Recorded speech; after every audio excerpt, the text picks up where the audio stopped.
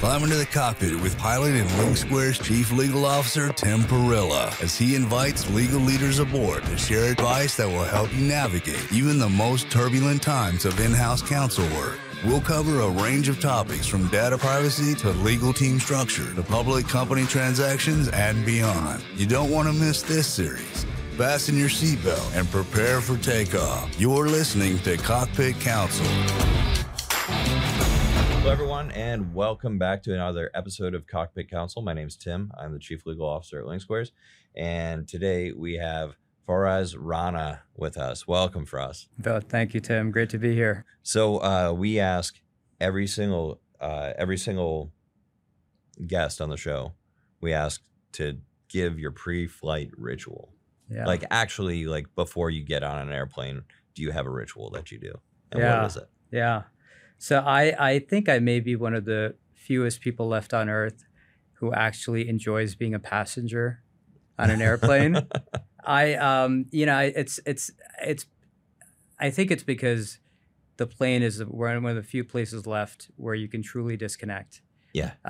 So anyways, that's an aside. My pre-flight ritual, I grew up abroad. In the Middle East. And one of the things that was impressed upon me, when you grow up abroad, traveling is like par for the course. You kind of do it because it's very cheap. And I traveled a lot with my family growing up. And one of the things that was taught to me was when you go on a plane, you always dress up. Yeah. So now when I fly from like New York to Delaware, I will dress up like I'm going to a business meeting. And That's awesome. And it's hilarious to a lot of the people on the plane because, I mean, they don't know why I'm dressed up. But Right. if I've got friends or family I'm traveling with, I have a whole outfit that I wear. So that's my pre-flight ritual. I have an outfit. I dress up like I'm, in the 1980s. That's awesome. I think that's an element that's been lost these days. I agree. Like you see people in like gym wear, and you're like I usually wouldn't wear most of that even out of my house, much less on an airplane. Yeah. I will not comment on whether I judge those people. I will. I judge them. I judge them hard. I'm sure there are people judging me as well, wearing my sports coat on like a 2-hour flight. Yeah. But it goes both ways. So that's yeah, right. It's stuck with me all these years, and I don't want to let it go. Well, there's like the golden age of air travel that's referenced in there. So like, have you been to the TWA hotel at JFK yet? I love that place. Oh my God. So It's awesome. I've done a thing where you can staycation there. Okay. So I mean, I feel like I've created this art of like going, like you're living in New York, but you go to the TWA hotel, you book a room. They've got like a pool that's overlooking the runway. So you see planes taking off as you're sitting in this pool. Yep. They've got like all the ambiance of the 1970s. It's the same terminal that you see in that movie with Tom Hanks. Catch Me If You Can. Catch Me If You Can. Yeah. And you are transported out of New York for like a day and a half. So I've done a thing where I just go there for the weekend, come back on a Sunday, and I feel like I've taken a vacation. But I love absolutely. that hotel. Yeah. Oh, it's incredible. And the Continental that they converted into a bar. That's right. That's Yeah, awesome. yeah, it's amazing. It's absolutely incredible. You go into this old plane and you can have a beverage, and the whole setup is amazing. The coolest thing to do there is get a couple of pilot buddies and you fly in. Okay. Right. You park your plane and spend an insane amount of money to park your plane overnight at JFK. Okay. And you get out, you check into the hotel, and exactly as you said, you jump in the pool. There's the bar right next to the pool, and you're just sitting there watching, having drinks and watching the planes go. It makes for a really great evening. Then take a taxi into the city and grab dinner. Right. And man, it's an awesome way to spend an evening. Agreed. I love it. Yeah. The rooms have that like crazy like 1950s feel to it. Oh yeah, 50s, 60s feel to it. Yeah, it's awesome. They've got the color scheme. It's all red and white with the TWA colors. Oh yeah. They've got a gift shop where you can buy old souvenirs from the 70s. And then I think like once I went, they had people walking around dressed up So you really do like feel like you're in a different time warp altogether. Oh yeah. But yeah, they've got music playing. It's great. And Yeah. the ticker board that they have That's right. there is really Yeah, really yeah. neat. That's right. Anyway, Yeah. we should probably we should probably talk about the topic We at gave a hand. great advertisement Yeah. for TWA Yeah, Hotel. exactly. Book now using this referral code now. Cut that out. That's awesome. We're keeping that. Yeah. So yeah, let's talk a little bit about your career path and what you're doing today. But start with sort of what you've been doing since law school. Tell us a little bit about yourself. Yeah, so I took the linear path from law school, went to a large law firm in New York, did corporate M&A, Yep. mergers and acquisitions at a law firm in New York, Walgotschel, one of these large law firms. Great firm. And you know, I got to work on these like massive deals, like gazillion-dollar deals. Yeah. And yeah, everyone was like, "Oh, cool, you're working on this giant merger." I was like, "Yeah, it's really exciting." And then in my head, I was like, "It's really not." I was loved being an M&A lawyer. Just hated how minute I was in the sort of machinery of everything that was running. Right. My favorite part about being an M&A lawyer was looking at the companies that were being acquired. Yep. So I would look at the founders, I would look at the product they're selling, how they're making money. You know, how long they've been around. And I realized I really like a fascination with how companies are built and run. Yeah. So that started this journey of like, well, I want to build my own company. I had all these startup ideas. So I started working on a startup idea when I was at when I was at my law firm. Mm-hmm. The idea was to connect creative writers who are published with the rest of the world of everyone who like wants to be a creative, right? Okay. I feel like half the world like wants to write a book. Of course. The other half wants to be a musician. Exactly, right. So imagine the people who have actually gone to school for this stuff, who haven't made it, but still need to like figure out a way to make money, connect them with the other half of the world. Like the rest of the world are like the aspiring people, you know. Yeah. I'm an amateur. You might be a great musician, but I'm okay. not. Well, I'm not. yeah. The folks who truly are amateurs. So I was like create a marketplace where these people can meet and potentially transact with each other. Yeah. It failed miserably because I was working at a law firm working 100 hours a week and I didn't even know how would a startup look like. Right. You know, after it failed, I realized I had so much fun working on that idea that I had to leave and build something. Okay. So I told all my law firm partners, you know, I'm going to leave. I had some kind of backup ideas, but nothing really that was that concrete. Yeah. And I ended up leaving and then being in the startup world in New York for about, you know, a few months. Ended up interning at a startup. So I showed up as like, you know, this corporate lawyer in his early 30s, like working at a WeWork with these people who were like in their early 20s. And, you know, they were looking at me like I was a clown with three heads because they were like, what are you doing here? And I just wanted to know, I wanted to learn like what it was like to build a company. And I wanted to, and the thing that I realized from that whole experience was it is not at all glamorous. No. Not at all glamorous. And so when you're in the startup community, you get to meet people. And ended up meeting I got introduced to two people who are building a new company, a fintech company. And they said, oddly enough, we want someone with a legal background to be part of the founding team. Yeah. So we chatted for a couple of months and I ended up joining these guys and built this company called Bread, Buy Now, Pay Later company. Yep. And we grew the company from 0 to 200 people, got acquired. So happy to talk more about that, but that's sort of like the law school to fintech journey that I went on. That's awesome. And one of the things that we talk a lot about here is the transition from a law firm to an in-house role, and some of the challenges. It sounds like you got a bit of a crash course in that by going right into the startup world and going at it from a business perspective. Yeah. You learn very quickly when you're at a startup that unlike when you're at a law firm and you give advice, you need to make decisions. Yes. And you need to make a judgment call and stand behind it. That's right. It's not enough to present the analysis. It's not enough to give advice. You actually have to make a decision. And that's one thing I always tell young lawyers when they're kind of embarking on this, either startup journey or going in-house, I tell people, have the guts to make a decision. You will probably not be right half the time. Yeah. But develop that muscle of making a judgment call, making a decision, and being confident about it, because that's ultimately your job as a lawyer when you're at a startup. We all know this. If you work in-house, you're being a lawyer in-house just sort of table stakes. It's kind of the necessary part of how you got there. That's right. You're really a business person. That's right. That has to make decisions. That's exactly correct. So when you think about, whenever I think about that, I think about it in terms of accountability. Yeah. Right. Law firms are pretty good at sort of limiting their level of accountability. But when you're in-house, you really can't afford to do that. Right. Right. And I think it's an expectation now, especially more so these days than maybe it used to be. It's the expectation of the executive team that the lawyers have an opinion. Right.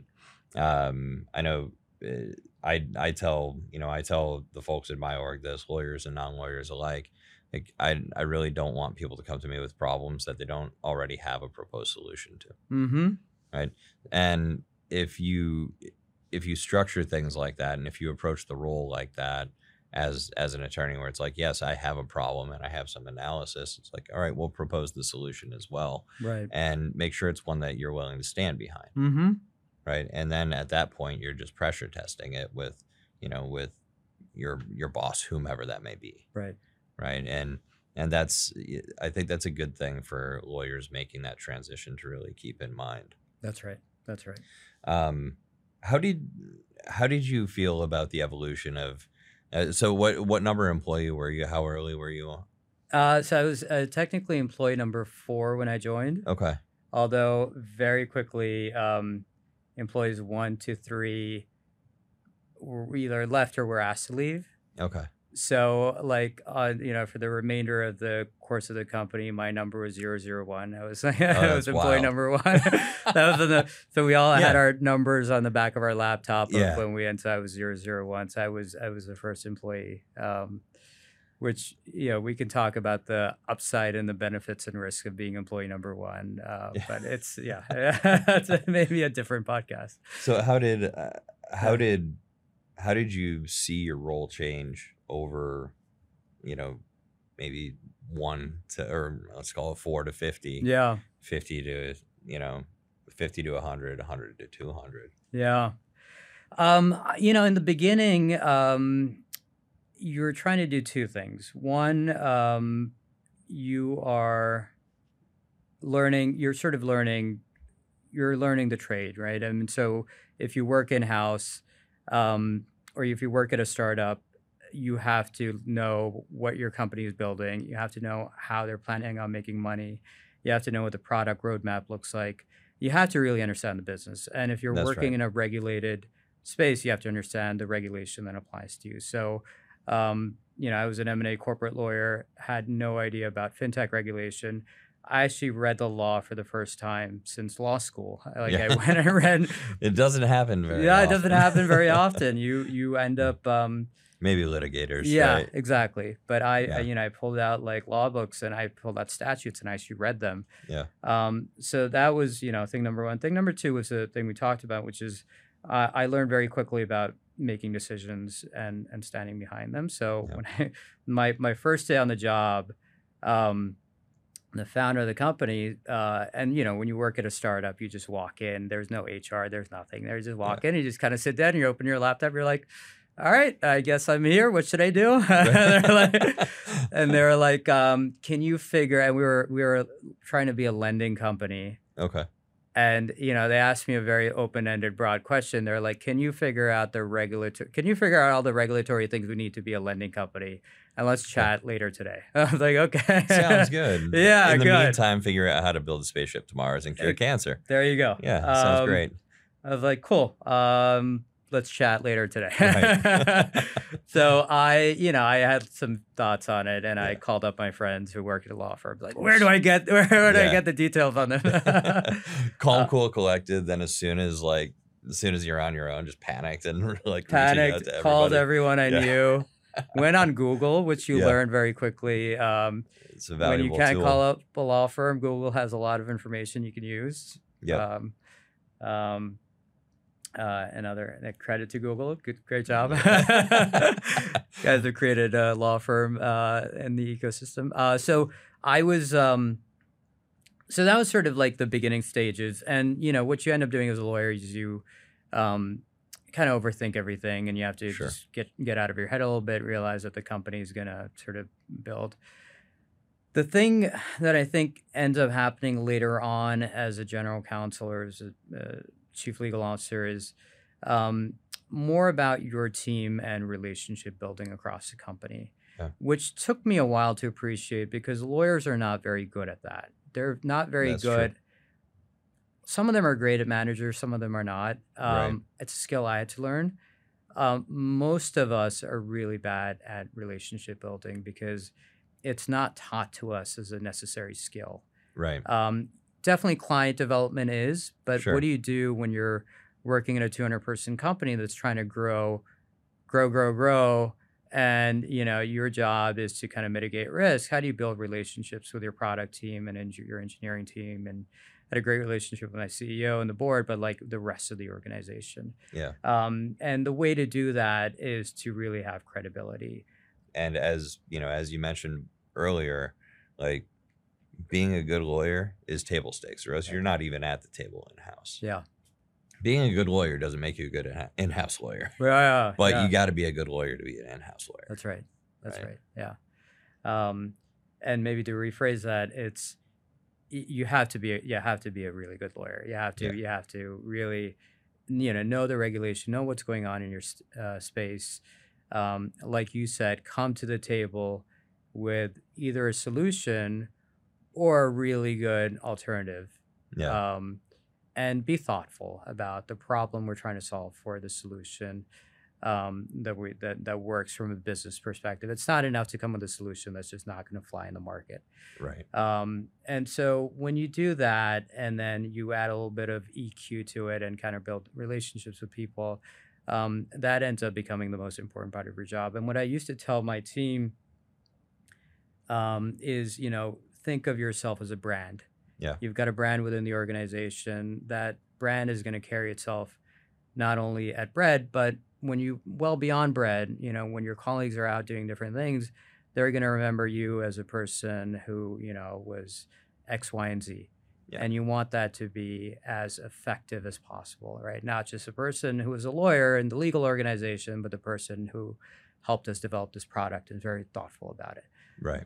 So, for my team, it was very much about what is our brand in the organization and Yep. what is our individual brand. And I try to carry that with sort of my job as well, my personal job.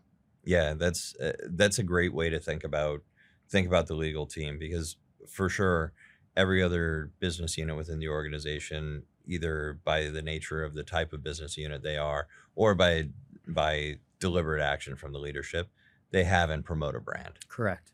Yes. Right. Yeah. And legal teams are no exception to that, right? It's just oftentimes the brand that the legal teams have inadvertently promoted is not the best brand. Correct. Right. Right. Yeah. I mean, it's not a revenue generating function, right? So you're immediately on the back foot.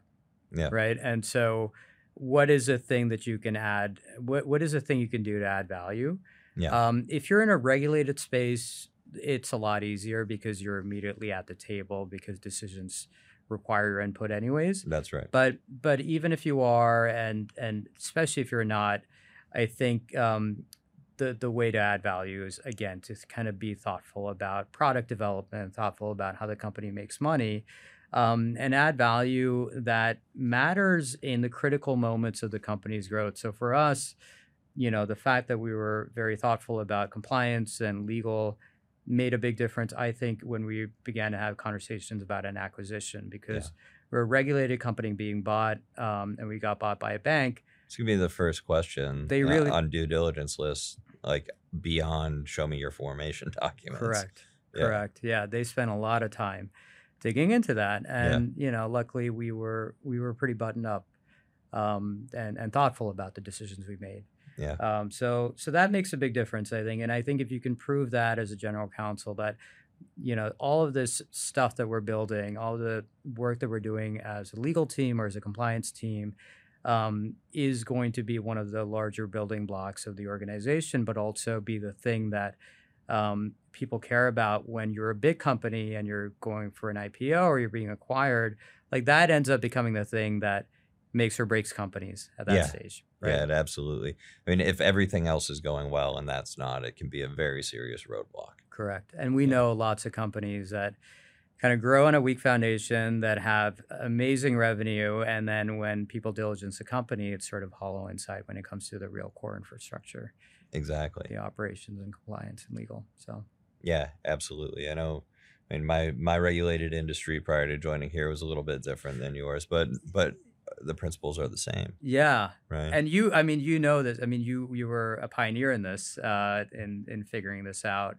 And kudos to you for doing that. But you were not only a pioneer. I can't take all the credit. I had more help than you can imagine, particularly in the founding team at DK and a couple of the others that were, I'd say, way more impactful to the success there than I was. But I was happy to be a part of it. Yeah, but I think the one thing that you probably did, which you should get credit for, is you made a judgment call, right? You made a decision, and you stood by it. And whether you do that or not, I think makes a difference between companies that are able to innovate in the legal space and companies who are not.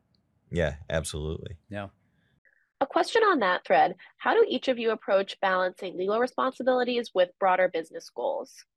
So, the job of the general counsel is to figure out legal risk, and I don't know if it's to mitigate it, but it should be, right? I mean, ultimately, some people argue in an ideal world, yeah, right? Like some people say, like the job of the legal function is like figure out the risk is, let the CEO or let someone else figure out what decision to make. I think the job of the general counsel should be to actually think about and actually make a decision on risk as well. I think their intention with revenue to a certain extent, but doesn't need to be. Yeah. Right. I think the more holistic way to think about it is there are many ways to make money. There are many ways and many paths to growth and success. Do we want to pick the path that has a risk of us losing money for whatever reason down the line because of the risk, or can we find an alternative way to do it? I think the way to look at legal and growth as being at odds with each other is sort of a myopic view of looking at it. I think there can be a broader way where the two do go hand in hand. That said, legal should absolutely stand up and say no when a company wants to grow at all costs and doing something illegal, or that might be a risk to shareholders down the line. Yeah, absolutely. And I think it's a good question. I think it's the right question to ask. And it's a question that I think a lot of lawyers try to figure out, and it just sort of takes your career to help you figure that out. Like, some of it is, I think some of it is guidance from those that you trust. And I think some of it is just experience. Right. Right. And I think as lawyers, oftentimes we mischaracterize risk, and we mischaracterize the severity of the risk. Right. Right. Correct. We're trained to take things to an almost obsessive compulsive end. Say this parade of terribles is going to happen. Like, oh no, don't give on that provision because the whole company's going to explode. Right? Yeah. Like there's a ton of steps between that provision, going in a way that you don't want it to go and your company exploding. But that's the way we think because we're trained to think that way. And so what I found in my career is that it's trying to get an understanding that is one potential outcome of many potential outcomes. Correct. Yeah. And maybe that's the 1 in a million, maybe it's 1 in 10, maybe it's 1 in 2. Yeah. Right. Who knows? It depends on what the issue is. Right. But like recognizing that more often than not, there's more than one outcome, and a lot of things have to happen. Now, and I know I've said this probably about 10,000 times. I'll steal a phrase from aviation. It's not the first mistake that kills you; it's the 10th. Right. Yeah. Right. Yeah. You end up getting behind the plane, and all of a sudden, it's really, really bad. Like real bad. Yeah. And law practice can be the same way. Yeah. Right. It's not giving into the provision in that contract, or it's not, it's not missing that regulatory requirement. There's a lot of different things that have to happen, even if you do miss a regulatory requirement, to have the business implode. Right. Right. Yeah. Like, you think about it, okay, are you building relationships with the regulators? Are you being proactive about those relationships? Mm-hmm. Are you creating a culture of compliance within your organization? Mm-hmm. Right? All sorts of different things around that are really important to think about. And when you do change your mindset in that way, where it's sort of this entire recipe of things that need to combine to produce a particular outcome, it opens the door for you to start to think about those business opportunities in a little bit of a different way. And a lot of people like to say, like, oh, I can see around corners and I can find that risk. And it's like, yeah, maybe you can, maybe you can't, like, good for you. But a lot of it is being able to manage that risk, and also being comfortable with the fact that, like, your ability to manage it may not mean that you eliminate that risk, or that that risk won't come to fruition. Yeah. Like, maybe you recognize that it will, but that's okay. Yeah. Like, oh, like, we're probably going to get sued, but that's all right. We'll deal with it. Yeah. We'll handle it. Right. We have a good place to be. We have good arguments to make. Right. Or I know that we can come to a good settlement on a business side with these people, and let's just move forward under the assumption that if things start to go bad, we can manage the relationship well enough. Correct. Right. Yeah. And then that allows you to prioritize the business side in a meaningful way.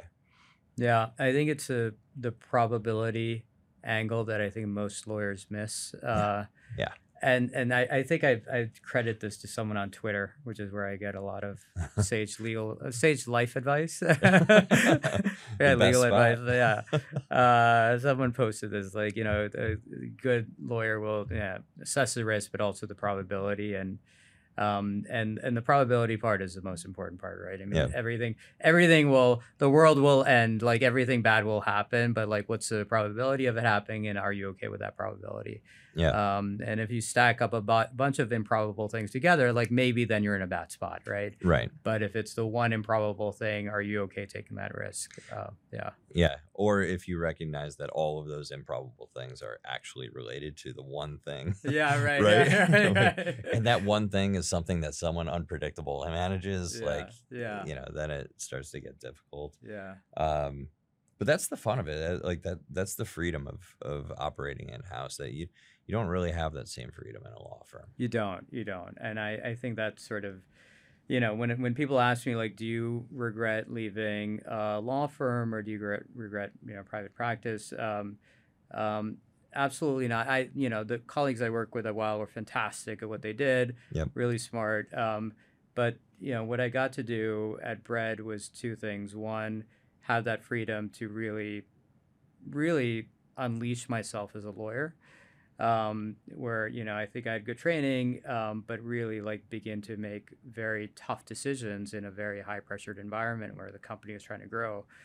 And the second thing you get to do when you're in-house is you are actually building something with other people. You're building a company, and you're building something hopefully that'll be long lasting and sustainable. But that's a lot of fun, because you get to do that with other people who are not lawyers, who are, like, thinking about things a different way.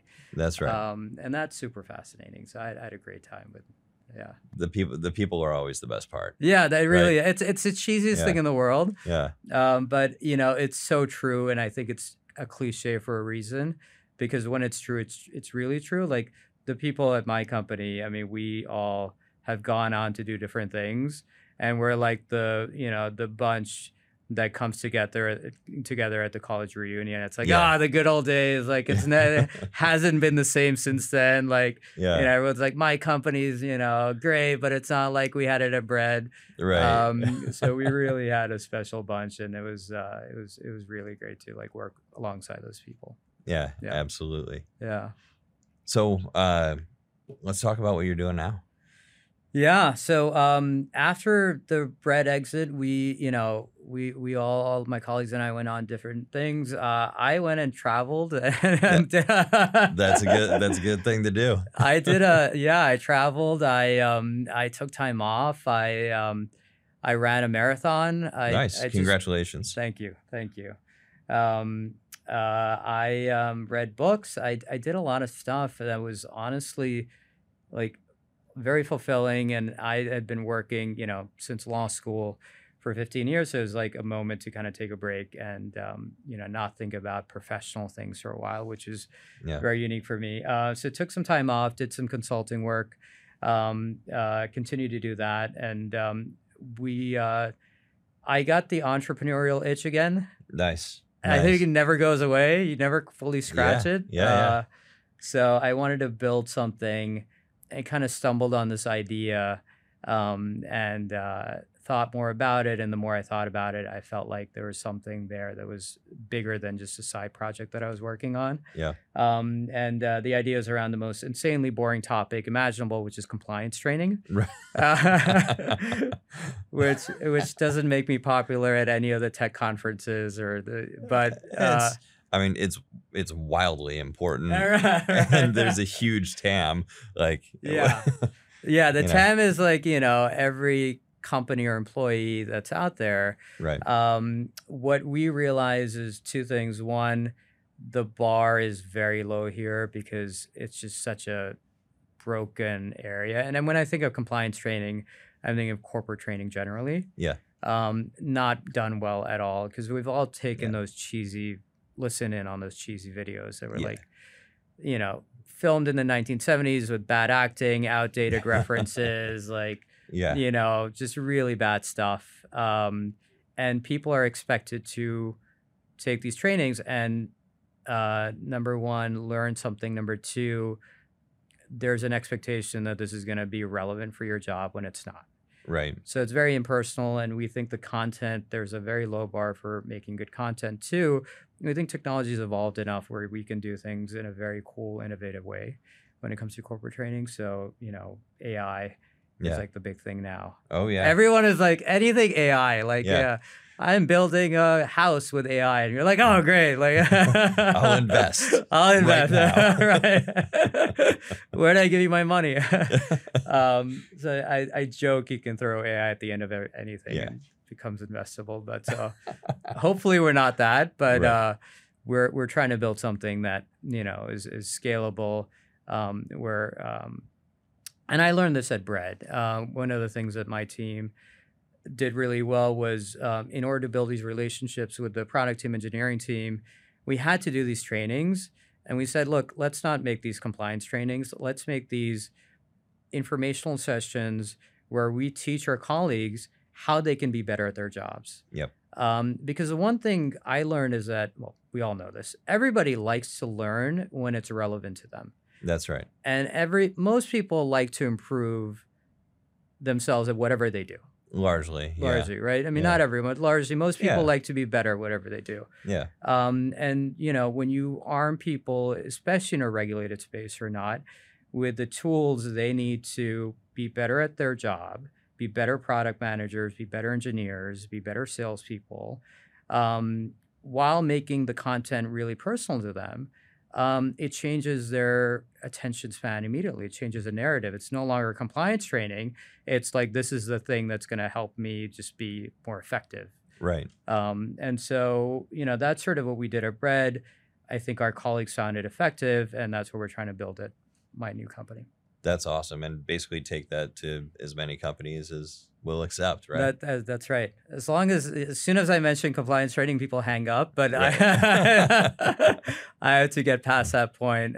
But yeah, people, I mean, look, the conversation is usually, what do you do for compliance training? oh, we use this horrible tool. I don't even know what it's called. Like, it's horrible. We have to do it. Would you like to do something better? Sure. Let's take a look at it. Like, no, like the bar for like what is out there in the world is broken is so low and obvious. Like people are like, yeah. Whatever exists today is no good. Are you selling into specifically like legal and compliance teams? Or are you also selling into people teams, like HR? Yeah, so we haven't gotten to that second part. Okay. Still early stage product side? Still very early stage, still in building mode. I've got a co-founder who I've known for many years. He's one of the early employees at Bread. Nice. So to the point of like, you work with people you really like you work with them again. That's right. He was one of the early employees and one of the first software engineers at Bread. Yeah. And became a good friend as well. So he and I are building this thing together. But that's a ton of fun. Oh, it's so much fun. Because he and I, like, outside of work, we ran a couple of half marathons. Okay. I've known him for a lot of years, but it ends up being like, when we chit chat or we catch up, we talk about like, oh, what are you doing for diet? Oh, I'm doing this. Like, what'd you do over the weekend? Like, we talk about life stuff as well. Yeah. Like, he's giving me, I was trying to lose weight. He's giving me tips on how to, like, not eat sugar and not eat bread. I was like, it's never going to work for me. Like, I'll gain the weight. I'm fine with it. Exactly. Right. Yeah. I mean, we've got, I think five or six people here who I worked with at DraftKings. Okay. Amazing. Yeah. And then, I mean, there's just something about the relationship. There's a whole bunch of folks here who work together at Backupify and Datto. And that's actually, I think, where Chris and Vishal, our founders, who that's where they met, and there is a big element to that where it's like, I want to start something with somebody I know that I can work with and enjoy being around as a human being. Yeah, like it makes it that much more fun, that much more special. Right. It is, I mean, you spend so much time with people you work with, and sometimes you don't have a choice. Yeah. But when you do have a choice, I think it's a lot like a relationship. You want to pick someone you enjoy being around, someone you can trust, and someone, you respect. And if you can find all three things, and then you go on a date together and you figure stuff out, and you That's a great analogy. I'm not very good at dating advice, so that's awesome. But yeah. So I think we're running up on time, getting a little close to time here. Alyssa, wanted to see if there's anything that's come in from the audience. Yes, we have a few. One is how to deal with inevitable pushback from the business as a compliance function. Yeah, that's always a fun one, because we learned that I mean, my company, a regulated company, we had a compliance team, and oftentimes we had to say no. I think two very tactical things, because generally the answer is, be thoughtful about when you say no. Right. And to your point, Tim, earlier, like, when you do say no, make sure you have an alternative or solution that's practical in the market and that's business savvy at the table. Yep. That's sort of the obvious thing. The other obvious thing that I think sometimes people overlook is know your area, know your space really well. So compliance, regulation, whatever it is, know it really well, because if you are surrounded by smart colleagues, they will also know it, and they might come at you with questions and And a lot of people think, well, I know my space. But like, your product team may know it too. And they might come at you with questions to know it really well. But I think the part that often gets overlooked is have a good relationship with the leadership at the company. Yeah. And that's very hard to develop. Like, I had a very good relationship with my CEO and our board, and they supported the legal function. Mm-hmm. So there was never a question of like, well, if Faraz is saying no, the CEO, we can go to Josh, the CEO, and he might say yes. Like, we were always in alignment with each other. Yeah. And often if there was tension, we would speak about it first. So, if you're a compliance function, have a good relationship with whoever that person is, the leadership, so that there's there's sort of a narrative at the company that this is not just coming from compliance, this is coming from the company leadership. Right. Yeah. Yeah. So you're not on an island seemingly being unreasonable. Right. Right. Or you're not viewed as like the sort of bad cop or the bad parent, and then we can go to the good parent later on and get over it. And because that's the one thing you never want is as a compliance person to say no and they get overridden by the good parent, in which case you lose all credibility. So you have to. Yeah. That's right. That's right.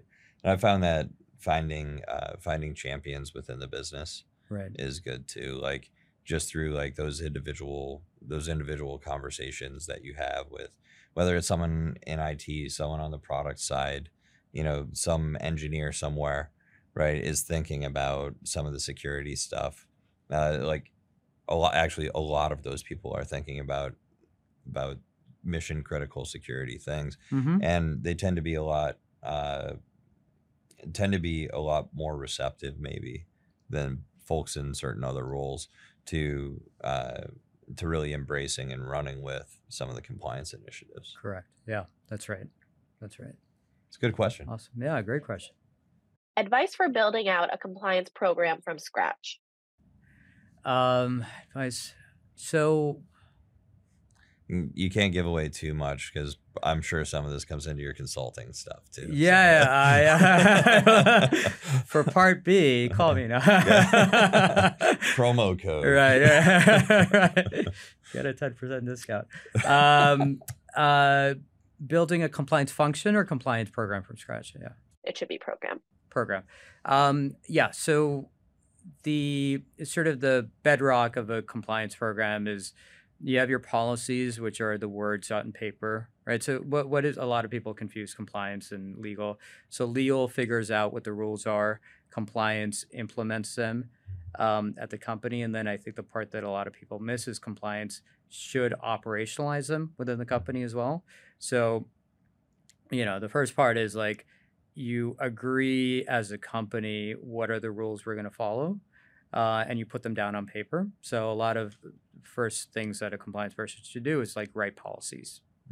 Are they really important? No, because they're words on paper. If you're not actually doing them, it's not important. Yeah. So the second part is the part that's very difficult for a lot of people is like, all right, you've all agreed that these are the rules we're going to follow. Now you have to operationalize them. And what that means is like, we say we're going to do A, B, and C, like, are we actually going to do A, B, and C? And how are we going to do it? And who's going to do it? And who's going to check the person who's doing it?